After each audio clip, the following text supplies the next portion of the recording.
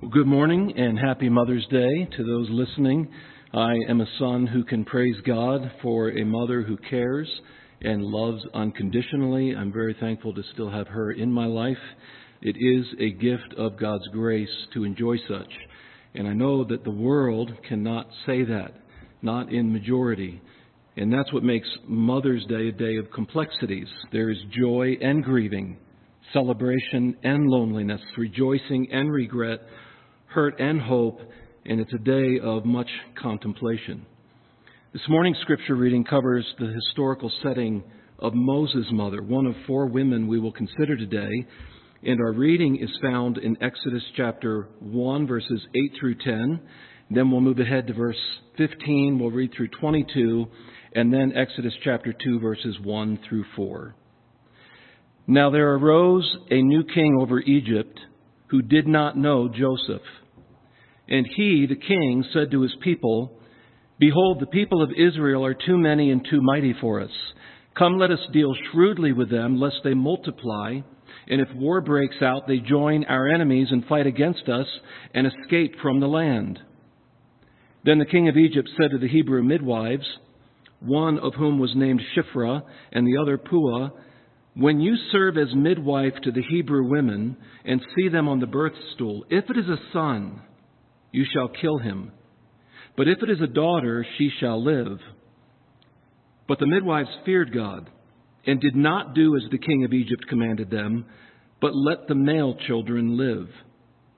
So the king of Egypt called the midwives and said to them, "Why have you done this and let the male children live?" The midwives said to Pharaoh, "Because the Hebrew women are not like the Egyptian women, for they are vigorous and give birth before the midwife comes to them." So God dealt well with the midwives, and the people multiplied and grew very strong. And because the midwives feared God, he gave them families. Then Pharaoh commanded all his people, "Every son that is born to the Hebrews you shall cast into the Nile, but you shall let every daughter live." Exodus chapter 2, verse 1. Now a man from the house of Levi went and took as his wife a Levite woman. The woman conceived and bore a son, and when she saw that he was a fine child, she hid him 3 months. When she could no longer hide him, she took for him a basket made of bulrushes and daubed it with bitumen and pitch. She put the child in it and placed it among the reeds by the river bank, and his sister stood at a distance to know what would be done to him. We will now sing the Solid Rock. Stanza 2 says this, "When darkness seems to hide his face," and that would have been true for Moses' family, "I rest on his unchanging grace. In every high and stormy gale, my anchor holds within the veil. On Christ the solid rock I stand. All other ground is sinking sand." If you have your scriptures, open them to Exodus chapter 2. And this morning we're going to talk about how women who fear the Lord can respond in difficult circumstances. This Mother's Day, we find ourselves in a different situation. And mothers, not least of all, have been affected. Where many people's schedules have gotten slower, moms' schedules seem to have gotten a lot busier. Schedules have been upended. Securities have been shaken. Traditional schools have canceled. A multitude of homeschools who had never even dreamed about opening have opened unexpectedly. Someone shared with me a meme this week that shows a dark SUV, and on the back tinted windows in white paint, it says this, "You lied, my kids are not a joy to have in class." So moms' schedules have been upended. They've become teachers in a different way that they never anticipated, and much of life has changed. And the question is, how does a woman who fears the Lord, who trusts in the Lord, who believes in the Lord, or maybe even who doubts the Lord, how does a woman who fears the Lord respond in difficult circumstances? And I want to highlight 4 responses. Each will be attached to a biblical personality. Number 1, they can trust in God's protective care. Number 2, they can interpret God's providences graciously. Number 3, they can rest in God's grace completely. And number 4, they can worship God's Son genuinely. 4 women 4 universal lessons, 4 lives that really do, in their own unique way, point us to the love and grace of Jesus Christ. First of all, a woman who fears the Lord can trust in God's protective care. It's interesting that in the Exodus narrative, Moses' mother is never mentioned, not by name. What we do is we find her name mentioned in 2 different genealogies, one in Numbers and one in Exodus 6. Let me read the account in Numbers, and we are introduced to her by name. Numbers chapter 26, verse 59. The name of Amram's wife was Jochebed. That's her. The daughter of Levi, who was born to Levi in Egypt. That means Jochebed only ever knew life in Egypt.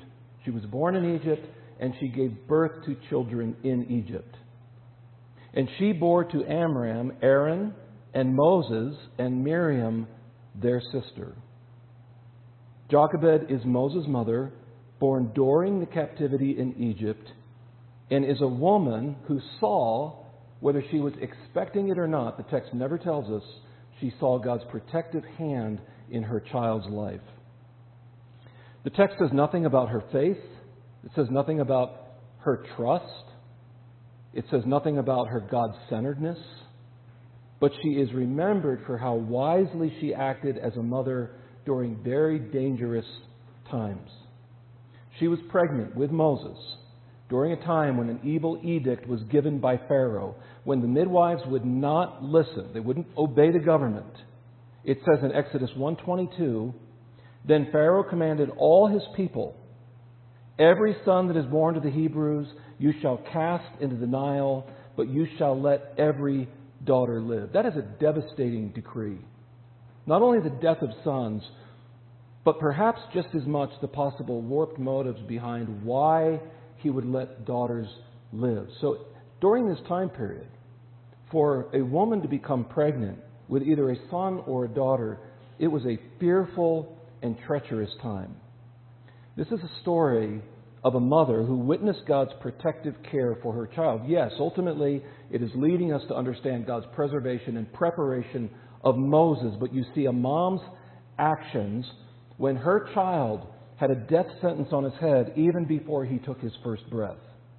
As the story unfolds, there are 2 other women that are mentioned by name who gain the attention of Pharaoh, but more importantly, unexpectedly, they gain the attention and favor of God. I want to read those verses again out of Exodus 1, a few phrases between verses 15 and 21. Because the midwives feared God, Shiphrah and Puah, they refused to obey the king's orders, based upon a fear of who God is. They allowed the boys to live too, it says. Listen to the response. So God was good to the midwives. See, God sees and He blesses even in such a mundane, seemingly mundane activity as being a midwife to enslaved people. God sees and He blesses, and the text says, and because the midwives feared God, God, gave them families of their own. Now back to the main narrative. Look at Exodus chapter 2, verse 2. The woman, this is Jochebed, not mentioned by name, but the woman conceived and bore a son, and when she saw that he was a fine child, she hid him 3 months. And those must have been exceedingly fearful and exceedingly anxious months for this mother. Look at verse 3, chapter 2. But when she, Jochebed, could no longer hide him, that suggests danger and pressure and fear, she got a basket made of papyrus reeds and waterproofed it with tar and pitch. She put the baby in the basket and laid it among the reeds along the bank of the Nile River. So this really pushes against Hollywood's narrative or Disney's narrative where you see this baby in a basket being washed down the Nile River and crocodiles are trying to attack it. What you see here is the care of a mother, not just haphazardly casting the child away, giving into fatalism, but purposely, deliberately placing it in the reeds, hoping that something else will happen. It says this, the baby's sister then stood at a distance, whether put as a watchman by the mom or not, there's this sister watching her baby brother. The baby sister then stood at a distance watching to see what would happen to him. And of course, as we read this, the sister is watching and waiting to see what would happen. And we, the readers, are watching and waiting to see what God will do. The setting is stunning. A mighty city located in North Africa. It is the world superpower of its day, a seeming tropical paradise at the time, situated right along the Nile River, but it is no resort for the Hebrews because they are enslaved and under the dark enslavement of an oppressive regime. And there is a baby in a papyrus basket on the bank of the river. Look at verse 5, Exodus chapter 2. Soon, Pharaoh's daughter came down to bathe in the river, and her attendants walked along the riverbank. When the princess saw the basket among the reeds, she sent her maid to get it for her. When the princess opened it, she saw the baby. The little boy was crying, and she felt sorry for him. "This must be one of the Hebrew children," she said. Then the baby's sister approached the princess. "Should I go and find one of the Hebrew women to nurse the baby for you?" Just pause right there and look at that gracious, protective, providential detail where the sister immediately moves in, takes advantage of a situation that God is opening up, and asks the princess if she can go find someone to take care of the baby. Of course, the sister has in mind her own mother. Keep reading. She asked, "Yes, do," the princess replied. So the girl went and called the baby's mother. Look at verse 9. "Take this baby and nurse him for me," the princess told the baby's mother. "I will pay you for your help." So the woman took her baby home and nursed him. Look at what just happened. Jochebed was allowed to keep her own son, nurse him. Now she's going to get paid for it, and she is under the protection of Pharaoh himself. A woman who looks to God, a woman who cares, can trust in the protective care of God. Jochebed is the first person in Scripture to have the prefix Yah, which comes from Yahweh, attached to her name. So literally her name is Jochebed, and it means Yahweh is her glory. That's what she saw as a mom, God's protective care, God's glory in her life. Look at Exodus chapter 2, verse 10. Later, when the boy was older, his mother brought him back to Pharaoh's daughter, who adopted him as her own son. The princess named him Moses, for she explained, "I lifted him out of the water." But note that Jochebed had to give up her son twice now, trusting in the protective care of God. I'm not sure what you are facing as a woman this morning, whether single or married or divorced or with or without children, but I do know this, based upon this text, that God is actively involved in your story. He's actively involved in your life, and He is worthy to be trusted.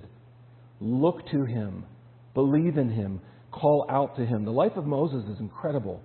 And there is actually hope in the fact that when he grew up, all of his decisions were not wise.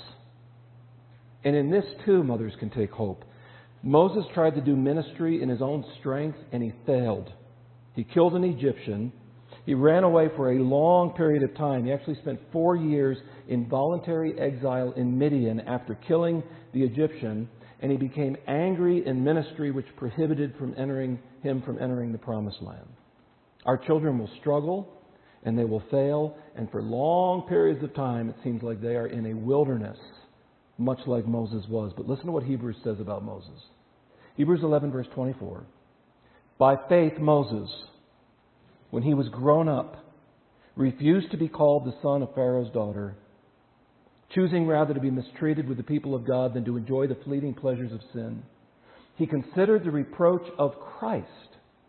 Though he lived before Jesus, what he did is he grew and he matured. He grew in grace and matured in his understanding of a promised deliverer, and he considered the reproach of Christ greater wealth than the treasures of Egypt, for he was looking to the reward. By faith, Moses lived for another place and another time. A woman who fears the Lord, who believes the Lord, can trust in God's protective care. Secondly, a woman who fears the Lord can also interpret God's providences rightly. Let's consider a second lady in the Old Testament, and her name is Hadassah. A woman who fears the Lord can interpret God's providences, that's a big word, rightly. Theologian Louis Berkhoff defines providence as this: that continued exercise of the divine energy whereby the Creator preserves all His creatures. It is operative in all that comes to pass in the world and directs all things to their appointed end. Much like the psalmist would say that God is a very present help. He's involved. He's governing these things to a specific end. Hadassah is the name that was given to Esther. Ruth and Esther are the only books out of 66 Old and New Testament books to be named after women. Ruth and Esther, though, are not the same. They move in different directions. In Ruth, a Moabite woman, outsider, marries a Judean man, insider, and remains in Judah, which is somewhat respectable to Jewish people. In Esther, however, a Judean woman marries a Persian man, an outsider, and remains in Persia, somewhat scandalous to the Jewish people. Esther is the orphaned daughter of Abihail. Both of Esther's parents died when she was young. Here's a young lady who lost her mother at a young age. And what you will see unfold in the story, in the narrative of Esther, is this: a woman who refuses to let the hurts and the scars and the loss and the pain make her bitter. She doesn't allow those events as a young girl to sour her, and that allows her to be in the position for God to use her in amazing ways. One of God's gracious providences is that while in Persia, her older cousin Mordecai took her in as his own daughter. This is said twice in Esther chapter 2. Let me read one of those references in verse 7. This man, Mordecai, had a very beautiful and lovely young cousin, Hadassah, who was also called Esther. When her father and mother died, Mordecai adopted her into his family and raised her as his own daughter. That is a gracious providence of God. Esther is in a strange land with strange people and without her parents. This book is composed of 167 verses, yet one of the unique features of the book of Esther is the complete absence of any reference to God. In that one detail, you could call the book of Esther godless, and then that's reinforced by sort of the sordid glimpses of partying and festivities inside the Persian kingdom. You have this somewhat godless book that out of all the books in the Bible uses no theistic language, no language referring to God. I want to pause right here and point this out, because this is one of the beautiful structures of Esther. Sometimes life feels just like the book of Esther. It feels like God is missing. It feels like He's absent. It feels like He's distant. And sometimes we feel that in our own life, that there's no mention of God. There's no visible activity of God. But this is what we need to remember. God's presence is real, even though His name may be missing. Or we might say it this way: just because God is unnamed does not mean that God is uninvolved in our life. Esther had been chosen to be the next wife of a pagan Persian king, a king who had a horrible track record with his previous wife. A real drama is then played out between Mordecai, which is Esther's older cousin, and Haman, who is second in command to the king. And there's this nationalism that takes place, and this rivalry and this pride, so that Haman devises a plan not just to kill Mordecai on a very tall gallows, he's going to be hung, but to actually extinguish the Jewish people that are living in Persia. Esther 3:13 says this: letters were sent by couriers to all the king's provinces with instruction, listen to this, to destroy, to kill, and to annihilate all Jews, young and old, women and children, in one day, the 13th day of the 12th month, which is the month Adar, and to plunder their goods. Here comes the beautiful centerpiece to this entire story, and it is how God orchestrated events and timing for an orphan girl to enter the kingdom. But the path for her to get there was painful for her, I'm sure, frightening for her. These are the providences of God, but getting her into the exact right position to intervene for the Jewish people. The queen to Xerxes, but the servant of the living God who remains unmentioned. And Esther 4:14, probably the verse that stands out most to us, is this truth, that Esther, Hadassah, had come to the kingdom for such a time as this. That's what God has been doing all along. Through the pain, through the loss, He has been getting her to that particular kingdom for the perfect time. What she does is amazing. She chooses selflessness and courage. She goes to her husband, the king, unsummoned, which you would do on the threat of death. A man, by the way, who has a history of turning against his wife. And in Esther 4:16, listen to her resolve. Then I will go to the king, though it is against the law, and if I perish, I perish. Chapter 8, verse 5 says, Esther rose and stood before the king. And God displayed His incredible wisdom and His power and His timing, His providential care over His creatures, over creation, over history. And this is important to remember. We get to read sort of these peaks of Esther's life, these mountain peaks. But what is often hidden from us, that you can only fill in, are the long valleys where her country was invaded, another long valley where her people were mistreated and deported, where her parents died, where she was taken fearfully as the wife of Xerxes. Those are those dark valleys that God is at work in, silently, seemingly absent of those details, but in complete control. Notice what happens. Poetic justice. Haman is hung on his own gallows that he had constructed for Mordecai. The Jewish people not only survive, but succeed. Esther is granted what she wants. And Esther chapters 9 through 10 record a feast called Purim. And to this day, the Jews still celebrate that feast in remembrance of God's salvation, orchestrated underneath Esther. A woman who fears the Lord can trust in God's protective care, but she can also interpret God's providences, even when they're painful. She can interpret them rightly. Third, a woman who fears the Lord can rest in God's grace completely. Turning your scriptures to Joshua chapter 2. We are first introduced to this woman in Joshua chapter 2, verse 1, and it not only gives us her name, it gives us her profession.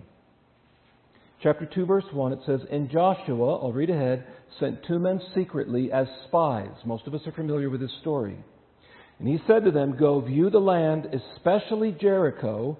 And they went and came into the house of a prostitute whose name was Rahab, and they lodged there. Rahab is a mother's daughter too. And this daughter, Rahab, has chosen a difficult path, but there's incredible hope. Go forward to chapter 6 in Joshua and look at verse 16. It says this, And the city and all that is within it shall be devoted to the Lord for destruction. Only, look what it says, Rahab the prostitute and all who are with her in her house shall live. Why? Because she hid the messengers whom we sent. Not only that, not only was she spared, but then God brought Rahab into the messianic line, that seed line of Jesus Christ, by allowing her to marry Salmon, the mother of the godly Boaz. That means Rahab was King David's great-grandmother. You can find that in Matthew chapter 1, verse 5. And the question is, why did this prostitute, a resident of the godless walled city Jericho, take such a risk on 2 Hebrew men, 2 Israelite soldiers? And I want to answer that question with her own words. Joshua chapter 2, verse 9, if you go back to chapter 2, look at verse 9. She said to the men, the 2 spies, I know, I believe that the Lord has given you the land, and that the fear of you has fallen upon us, and that all the inhabitants of the land melt away before you. Look at verse 10. For we have heard how the Lord dried up the water of the Red Sea before you when you came out of Egypt. Look at verse 11. And as soon as we heard it, Our hearts melted, and there was no spirit left in any man because of you. I want you to see this. Joshua chapter 2, verse 11. For the Lord your God, listen to this confession. He is God in the heavens above and on the earth beneath. That's what belief looks like. That's what faith, that's what trust, that's what conversion looks like. Rahab the prostitute saying, your God is the God in the heavens and on the earth beneath. Rahab does not appear to have any religious background or heritage. She did not have a believing husband. She did not have parents who feared the Lord. There are foreign spies on her roof, and she put them there. They are not Jerichoites, but spies from the Israelite military. Why? Because of God's grace.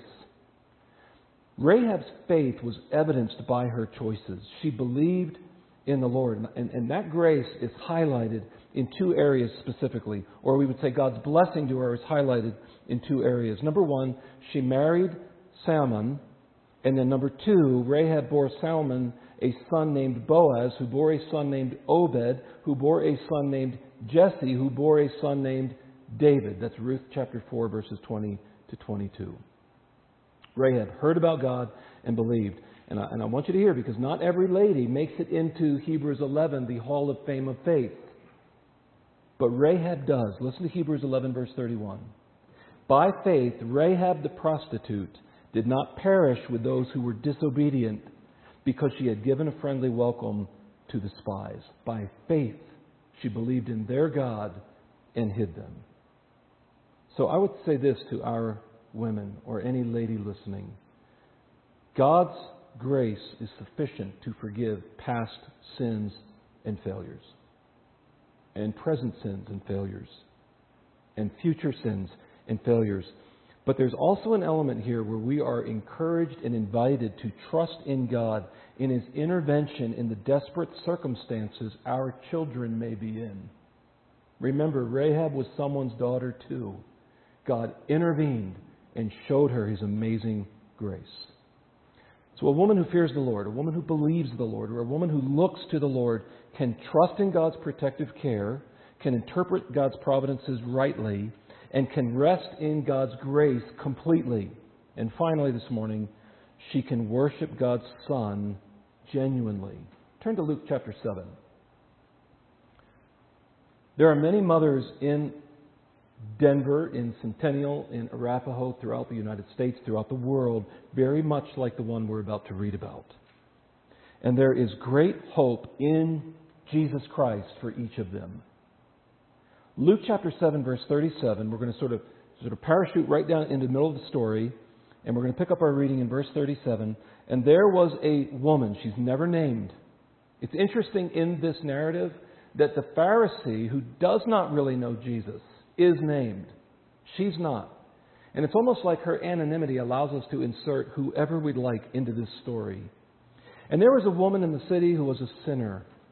Now we know that all people have sinned, but she had carved out a reputation for it. And when she learned that he, Jesus, was reclining at the table in the Pharisee's house, she brought an alabaster vial of perfume, and standing behind Jesus at his feet, weeping, she began to wet his feet with her tears, and kept wiping them with the hair of her head, and kissing his feet, and anointing them with perfume. This woman was known by all in the city as a sinner. She came in, and her difficulty is not that her child was going to be thrown into the Nile, or not any of the other difficulties the other women faced. Her difficulty was walking in to worship Jesus with the fear of being accused by a trained religious elite who had authority in that city. She comes in to show her love to Jesus, probably overwhelmed by her gratitude for His grace, and she begins to cry and wash His feet with her tears and to wipe them with her hair and to anoint Him. Simon, the Pharisee, who has really no clue of what true worship looks like, even though he's been a religious leader for years, he has the training, the title, the position, the responsibility, the clothes, but he is a stranger to the true worship of Yahweh. It says this in verse 39 of Luke 7. Now when the Pharisee who had invited him saw this, saw the woman, worshiping that way, he said to himself, notice he doesn't say this out loud, but he says this to himself, if this man were a prophet, right, he's judging, he's evaluating, he would have known who and what sort of woman this is who is touching him, for she is a sinner. Just based upon that interaction, Simon came to three conclusions. If Jesus were a prophet, he would know what kind of woman, literally what kind of woman this was, her character, her deeds. And if Jesus knew what kind of woman and how sinful she was, he would never let her touch him, for she is unclean. And because Jesus allows her to continue, Simon concludes, remember, to himself, in his own thinking, that Jesus must not be a prophet. And I love how Jesus responds in verse 40. And Jesus answering, even though Simon only had these thoughts in his own head, said to him, Simon, I have something to say to you. And Simon answered, say it, teacher. Of course, Jesus, as he often did, goes into an illustration. A certain moneylender had two debtors. One owed 500 denarii. That's 20 months' wages, nearly 2 years of wages. And another 50. That's 2 months' wages. Both were in debt, one in much greater debt. Verse 42. When they could not pay, he canceled the debt of both. Now, which of them will love him more? Simon answered, the one, I suppose, for whom he canceled the larger debt. And Jesus said to him, you have judged rightly. That's the first time during the entire meal that the Pharisee judged rightly. And when he judges rightly, finally he condemns himself. His response now, Jesus' response, is beautiful because what it does is it shows to us that he did know the woman and her reputation and her history. Look at verse 47. Therefore I tell you, he's still talking to Simon the Pharisee, therefore I tell you, her sins, which are many, see, he did know her, are forgiven. For she loved much. The love was the evidence of forgiveness, not what caused the forgiveness. But he who is forgiven little, he's looking at Simon, loves little. And now he turns to the woman. In verse 48, and he said to her, your sins are forgiven. Verse 49, and those who were at table with him began to say among themselves, who is this who even forgives sins? And he said to the woman, this is beautiful, your faith has saved you, go in peace. She is unashamedly passionate about worshiping her Redeemer. She's not worshiping the liturgy or the style of worship or the attention of worshiping. She is worshiping the object of her faith, who is Jesus Christ. She was conscious of the magnitude of her sin, but now she is overwhelmed by the magnitude of forgiveness. And for this reason, too, you can push against the fear of religious criticism and worship Jesus because he is the one who has authority, knowing our full history, knowing every single sin, knowing every sin that we will commit. He can say, your sins are forgiven. Why? Because we have believed in Jesus Christ as our Savior. Do you find yourself this morning in a difficult situation, perhaps fearing for your child like Jochebed? Well, then you can trust in God for his protective care. Perhaps you're not sure what God is doing in your life, why he's allowed the hurt or the pain or the loss. Perhaps like Esther, your life has been marked by grief. But you can this morning interpret God's providence over the details of your life graciously when you know that his character is good and kind. Perhaps your life is not what it ought to be. Perhaps you've realized this morning, like Rahab did a long time ago, that God's grace extends even to Gentile prostitutes who seem to be out of reach of God's grace, caught up in a cycle of poor and sinful decisions.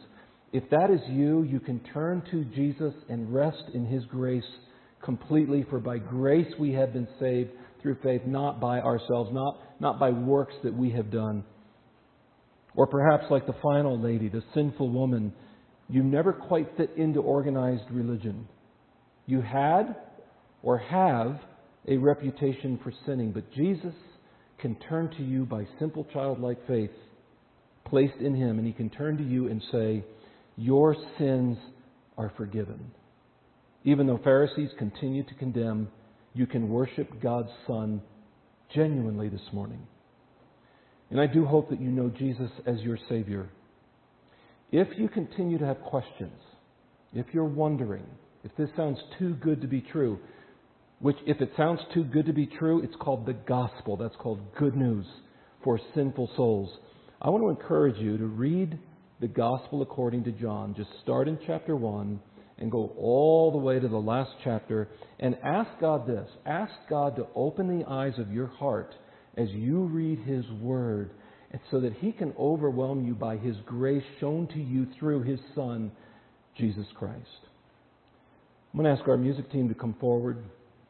I'm going to pray, and then we're going to sing our hymn of the month, and that is Come to the Altar. And if you're a woman this morning, not just a mom, but if you're a woman this morning, or a person, any individual, and you are overwhelmed by guilt or shame or failure, I want you to listen to this song, because the song puts forward in vivid imagery a Father, God the Heavenly Father, whose arms are wide open. He's not pushing you away, but in His Son invites you close. And they will sing, Come to the Altar. Let's pray.